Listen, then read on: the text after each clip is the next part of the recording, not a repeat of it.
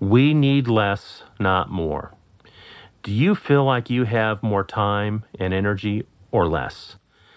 Do you have as much time and energy as you would like to think, to reflect, to meditate, to plan, to read, to write, to paint, to enjoy your hobby or avocation, exercise, and engage with the most important people in your life?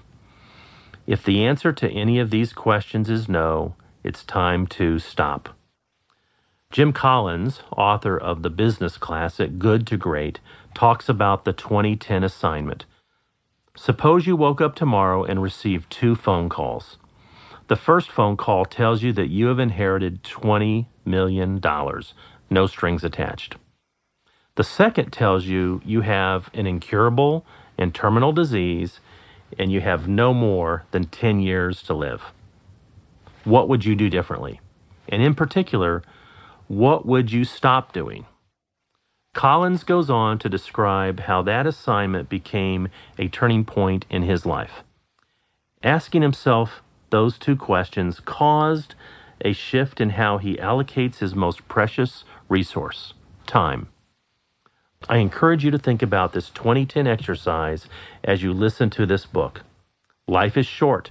Time is precious. I have never heard of anyone making this deathbed proclamation.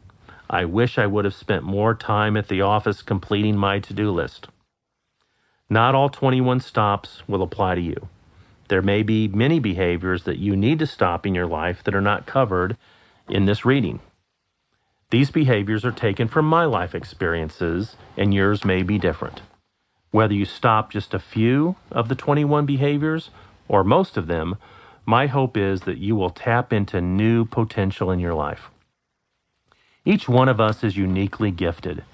I desire to live more in my giftedness and less in the areas that do not require my uniqueness.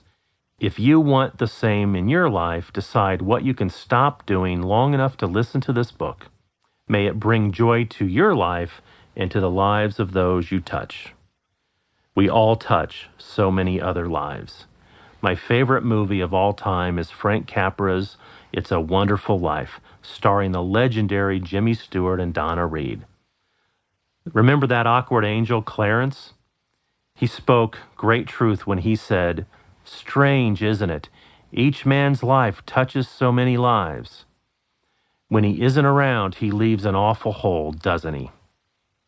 My wish for you is that you will stop any behavior that will prevent you from living a long, healthy, and wonderful life.